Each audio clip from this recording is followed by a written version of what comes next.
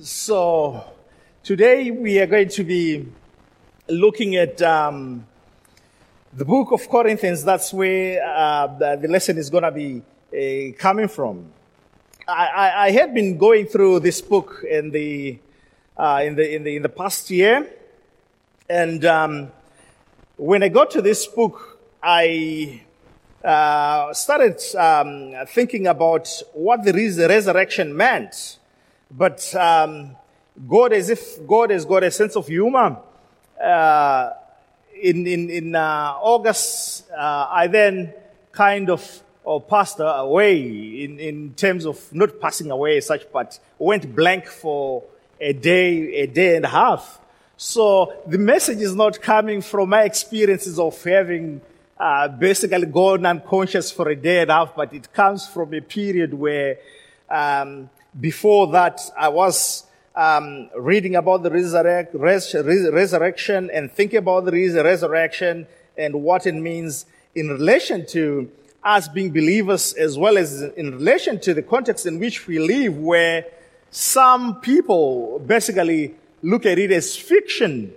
And you also have Christians who almost want to sideline it and almost come up with an understanding where they are saying, well, we can love God, but these things that are almost miraculous, maybe we should just put them a little bit on the side.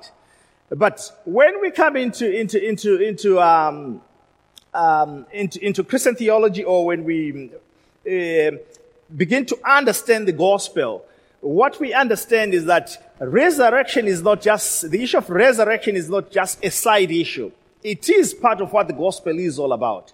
And this text that we're going to look at today is one of those texts that's actually telling us that if we do not believe in the resurrection, we are, as it were, not Christians at all, because it is central to understanding who we are, and it is central to the gospel that we believe in.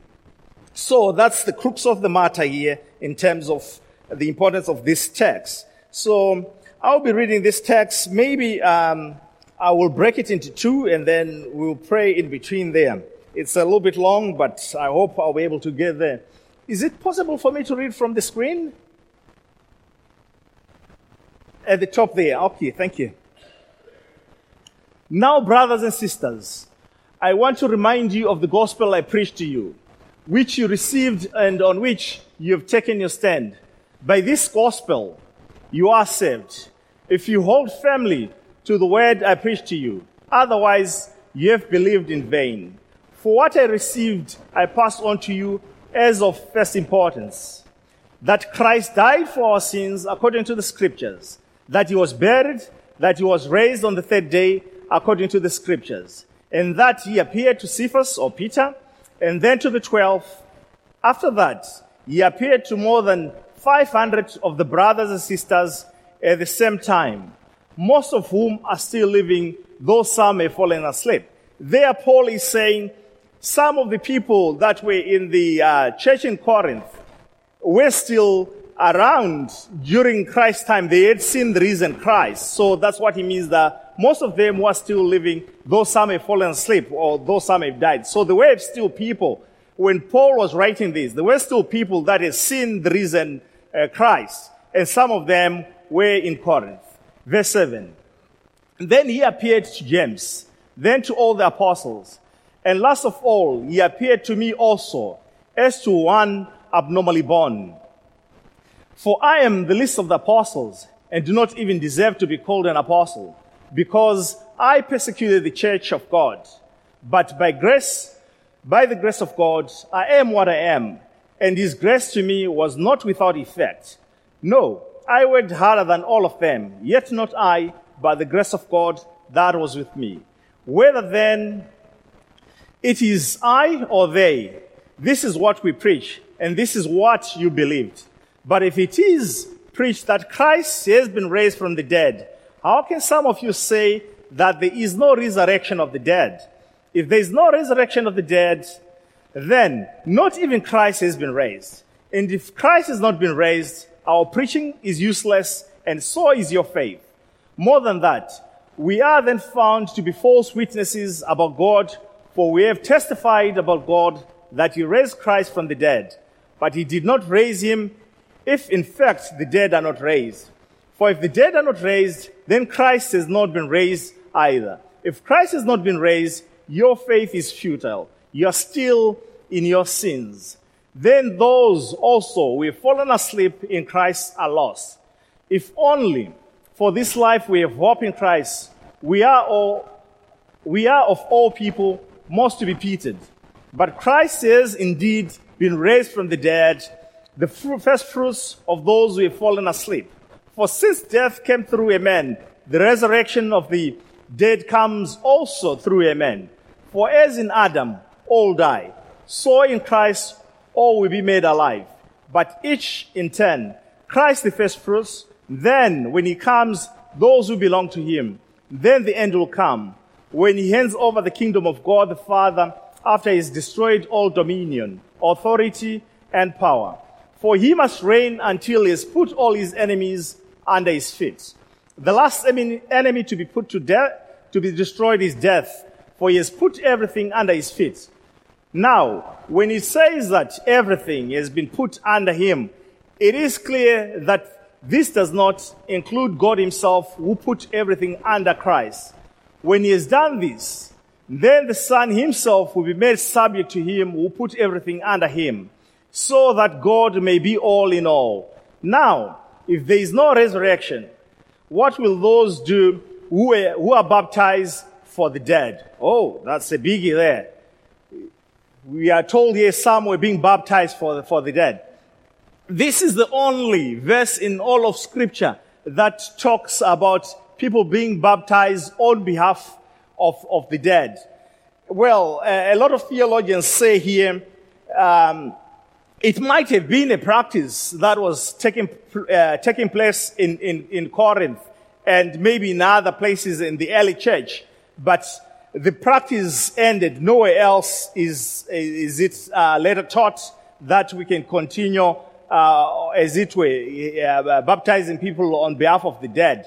And it is also a dangerous practice to develop a theology based on one verse. So it is there, Paul says it, we will just leave it as it is. We can't develop a theology. That's why even our denomination has not developed that theology in terms of baptizing people on behalf of the dead.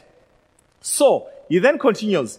He says, if the dead are not raised at all, why are people baptized for them?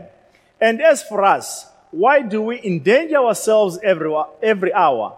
I face death every day. Yes, just as surely as I boast about you in Christ Jesus our Lord.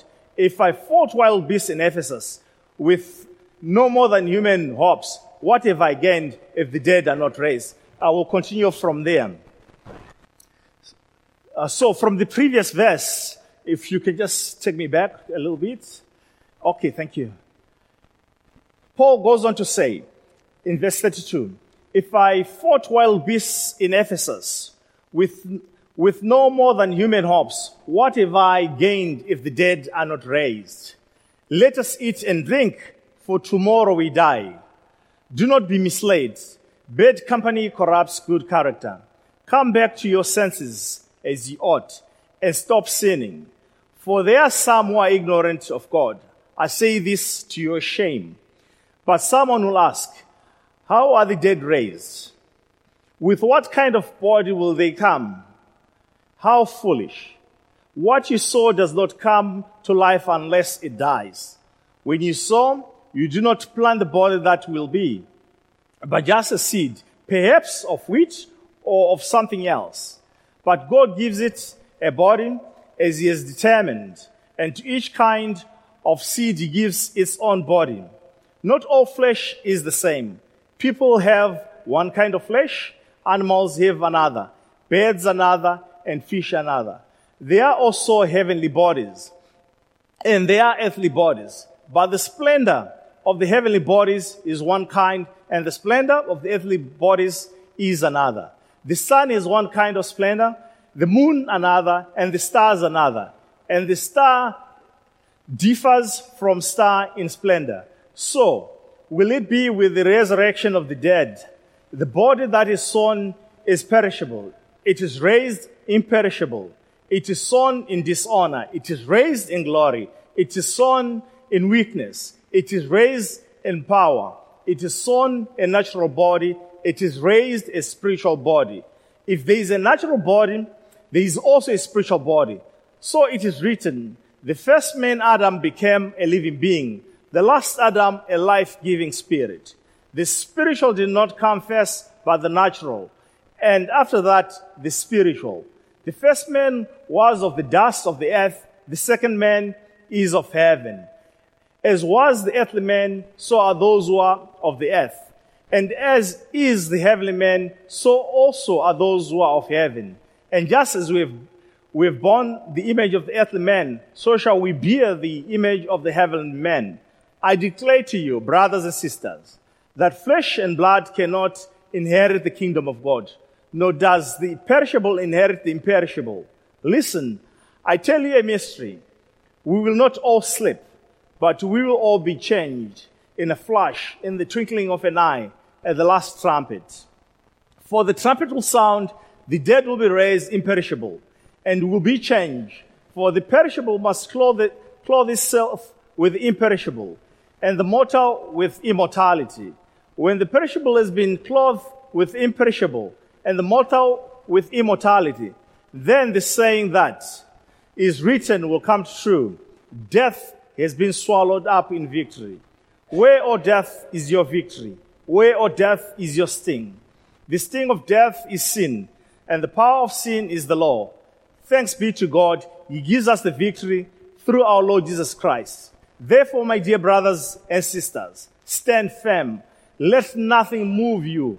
Always give yourselves fully to the work of the Lord, because you know that your labor in the Lord is not in vain. May the Lord add His blessings to the reading of His word. Well, some people have said if you find a perfect church, do not go there because you'll spoil it. In the church that we find in Corinth, we have one of those churches that was far from being perfect. You have various churches during the time of Paul that you see the congregations being praised for their faith, they are praised for various aspects with regards to how they conduct themselves. But when we come to the church that was in Corinth, it was almost like a sore spot for Paul. Because if you read in 1 Corinthians, what you basically have, you almost have a catalog of problems that were taking place in the church in Corinth. So in terms of how this book holds together, what we have is there was a household or a family in Corinth that went down to Ephesus, where Paul was at the time that he wrote this letter. They went to him with a series of problems that were taking place in the church in Corinth. So if you go past that book, you see a number of problems that arise. But one of the major problems that they also brought to him had to do with the question of the resurrection. What seems to have happened was there were some people in the church in Corinth who did not believe in the resurrection. If you look at this text that we have read, it shows two aspects of the problem that they had with the issue of the resurrection. One, the first half of that passage that we have read, it's basically a complete no, there's no resurrection. That was their point of view. These were people who were calling themselves Christians in the church within Corinth. They were saying, no, there's no resurrection. And the second problem that they raised in the second half that Paul addresses was, what kind of a body will it be if someone resurrects? So they're saying they could not imagine any other kind of body that could come after resurrection. So they were saying, there's no resurrection, and what sort of body do you think it's going to be? So the whole thing about resurrection for these believers that were in Corinth was there is no resurrection. That was the problem that they were raising. What we see as we dig deep, we see that it was a problem that was basically coming from the society that they were living in. The society in the time that Paul is writing to the Corinthians was basically dominated by two philosophies, Epicureanism and Stoicism. The Epicureans believed that when you die, you're gone, kaput. That's you. That's the end of you. So, when you're living this life, you have to enjoy to the max. That was their philosophy. Give the body what it wants, because you only live once. That's basically the Epicurean philosophy. If you read in the book of Acts, you actually come across when Paul is in Athens, speaking at the Areopagus, when he's given the floor to speak. When he gets to the point where he mentions that Jesus, the resurrection of Christ, the text says in Acts, some sneered at him and said, "No way, we're not going to listen to you," because that was the ongoing philosophy, that anything to do with the resurrection, they threw it out. That was basically the way of understanding. So Epicureans, on the other hand, were saying, enjoy as much as you can with the body. And then on the other hand, the Stoics also believe that when you die, that's the end. But before you die, what you need to perfect are the virtues in you. So for the Stoics, they would deny the body. They would discipline the body. That was how they thought you would perfect these virtues in a person. But where they agreed, both philosophies, was when you go kaput, when you die, that's the end. There's nothing on the other side. So this form of thinking was the kind of thinking that crept on into the church. And some believers, as we read in this text, you could see they were coming from this point of view where they didn't believe that there was a resurrection after death. And during my rounds in Glasgow, working in Glasgow, I've come to an understanding or realization that the community or the context that we are living in seem almost to hold a similar philosophy. Because one of the things that people usually tell me, sometimes they come into the taxi and say, "Where are you going?" They say, "Oh, I'm going out." And they say, "Oh, you only live once." You see, that's how they usually respond. You only live once. That's the phrase that I constantly hear. You only live once. And the response to that is almost, because you only live once, you need to indulge yourself or to make sure that you enjoy yourself to the max. So, in other words, you can see that the community that we're living in, because people don't believe in God, therefore there's no also understanding of a resurrection. They're almost gone back to how people also believed in the first century, that the body has to be given what it needs. The body has to enjoy, because you only live once. Once you're gone, you're gone. And I had a student from the University of Glasgow. I decided to ask him, "So what happens to your body when you die?" And then he says to me, "When I die, my body will break down, and the atoms will basically break down into whatever the next thing that they will break down into." So that's basically the understanding. This was almost a similar understanding of what people in the first century believed in.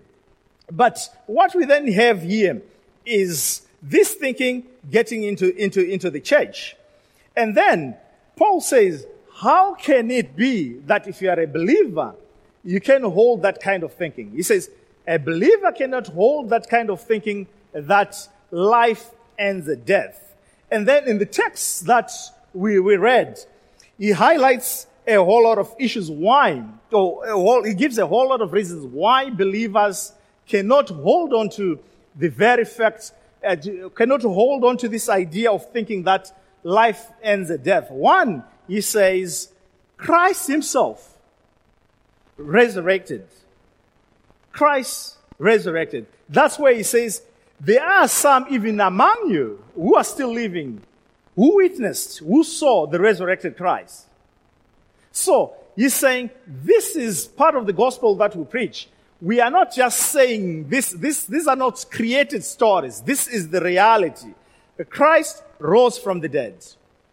And if you are saying Christ did not rise from the dead, you are also saying God is a liar in the same breath. Because God is the one that brought Christ to life. And at the same time, God is the one who promises us that if we believe in Jesus, there is eternal life. There is life to come. So, Paul is saying here, how can a believer, someone who holds on to saying, I believe in God, I love Christ, how can they turn around and say, there is no resurrection of the body? There is the resurrection of the body. That's argument number one. He also goes on to say, the apostles are witnesses to this resurrection. People like, apostles like Peter, he had walked with the risen Christ. What about doubting Thomas? Doubting Thomas was one of the early skeptics when it comes to the resurrection. When Christ resurrects and he has appeared to the other disciples and he hasn't appeared in the presence of Thomas, he says, no, unless I feel and touch that body, that's when I can believe in this resurrection. When he feels the holes of the wounds where Christ had been crucified, that's when basically doubting Thomas believes that, oh, for sure, he is not a ghost, but he is real. So, that was the big issue that they were raising, that there is no resurrection. Paul also goes on to say, it's not only the apostles that had seen the resurrected Christ. It's not only some who were still living even during that time who had seen the resurrected Christ. But also at one point we are told 500 people witnessed the resurrected Christ. So this is not a story. This is not a make-believe story. 500 at one go saw the resurrected Christ. Paul himself also gives another reason why he believes we shouldn't take this lightly. He says he is going through all sorts of problems. If it was not true that Christ is resurrected, why would he fight wild beasts? If it was not true that Christ is resurrected, why would they face the kind of suffering that they were facing, spreading the gospel? So he's saying that for them was some of the evidence that the people in Corinth had to realize that this is part of the gospel, this is the truth, this is not a make-believe story about resurrection. It is central to understanding. He goes on to say, God himself is the one that has made it possible. But what we see in the people in Corinth, you could see there was an element in which some believers were beginning to undermine, as it were, the power of God or understanding what God can do. So that's where we go to the second verse where they are questioning what nature of body is this that we will have. Can a body, how will it rise? How will the new body look like? So you could see there was that undermining of what God can do. The undermining of God's power does not just lie in the way people in Corinth think, but I think in most of Christian history, even among believers, sometimes there is that slightly lack of understanding all the attributes or the attributes of God or who God is.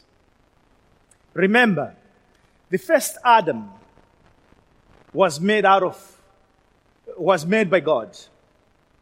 So, even if you were to be cremated, probably some thought of, even in this context, thought of people who die in fire and disappear, and they say, hey, how will they come back if the body is basically gone?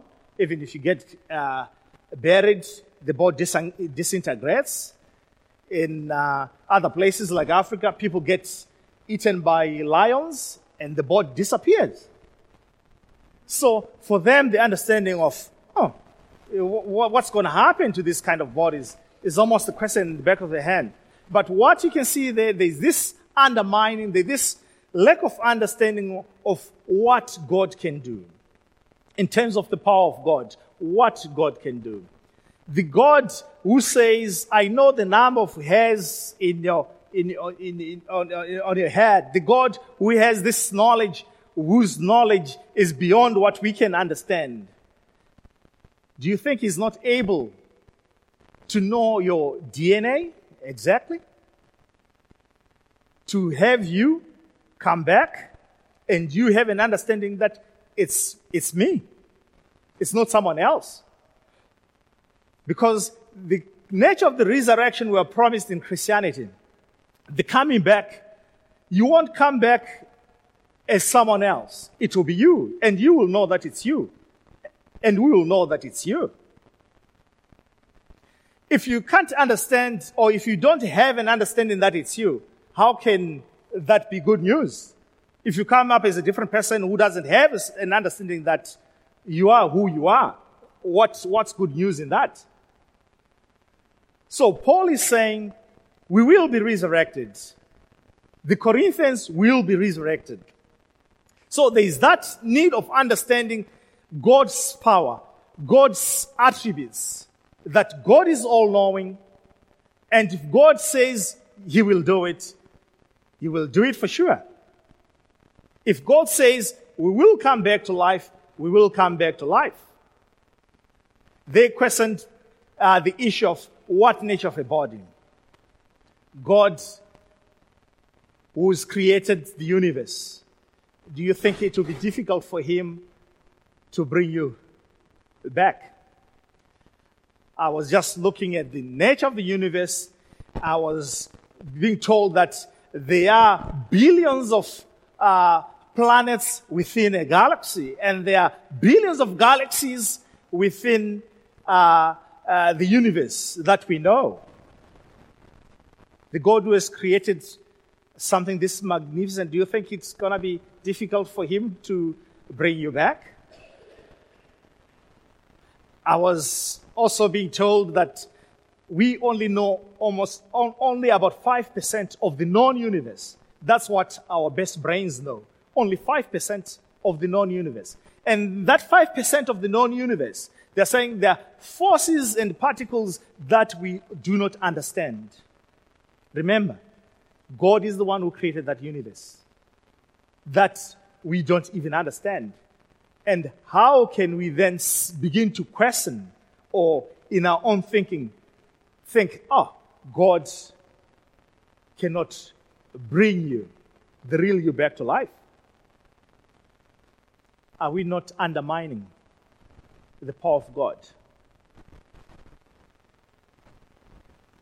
Do we have a proper understanding of who God is?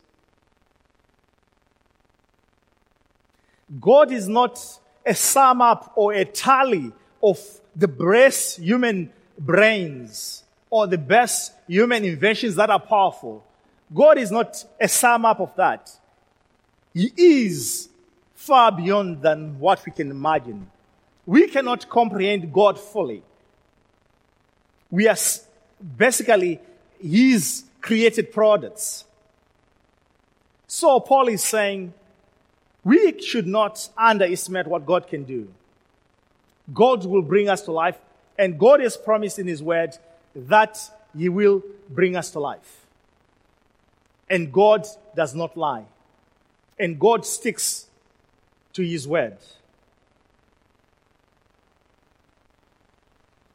Do you believe when you die, you'll come back? In the resurrection, the final call, the resurrection. Some Corinthians thought it was impossible. But Scripture tells us that it is part of the good news. It is part of the gospel. It is central to the teaching of Christianity. Paul tells us that if we do not believe in the resurrection of the dead, if we do not believe that Christ was resurrected, if we do not believe that God will resurrect us, then we are better off going out into the world. It is false piety that we are holding on to. We are better off in the world and living like the world. There he quotes again, like I was saying, the Epicureans, where he says, it's better for us to go eat and drink, for tomorrow we'll die. That was basically Epicurean philosophy. So that's what Paul says. If there's no resurrection, if Christ has not been resurrected, the problem of eternal sin, or the problem of sin, is still there. Because Christ has not really died on the cross. That's what it basically says. Because the whole thing then becomes a lie. Our sins are not yet forgiven. So you can see that the understanding of the resurrection and what happens at the cross is all interconnected. And we will resurrect because God has given us Jesus Christ as the first fruit. Jesus Christ, the resurrection of Christ, is, as Paul says in that text, he's the second Adam. The first Adam died because of sin. And then the second Adam is Christ, who conquers sin, who resurrects. And God, in bringing Christ back to life, basically shows all of those who believe in Christ that this is what is going to happen to you. For all those who believe in Christ. And unfortunately also, resurrection applies to those who do not believe in him. Christian theology does not only end with the resurrection of those who love Christ. There's also a resurrection of those who do not. Because that's the nature of it. That we are taught of eternity in this imperishable body, in this eternal body. We are taught there will be eternity. But also, for those who do not know him, we are also taught there is another eternity that you do not want to be part of. But for believers, you can't hold on to saying you love Christ and you say, I don't believe in the resurrection. It is central to what the gospel is all about. God is true to his words. He says, you will resurrect. He says, you will come back to life. It is part of the good news. It gets me excited. Although sometimes I get a little bit frightened when I think about it, that, what would it be like? But at the same time, if God says it's going to be pleasurable eternity, then that gives me comfort because God is true to his word. In Jesus, we have the first example. An example that all of us who love him, all of us who love God, will be brought back to life. Well, I think I might have gone a little bit over my time, so I will leave it. I will leave it there. But all I can say to you, it should comfort you that we will resurrect. The nature of the body, we are told by Scripture, is imperishable. It will live forever. And that's good news. That's part of the gospel. Amen.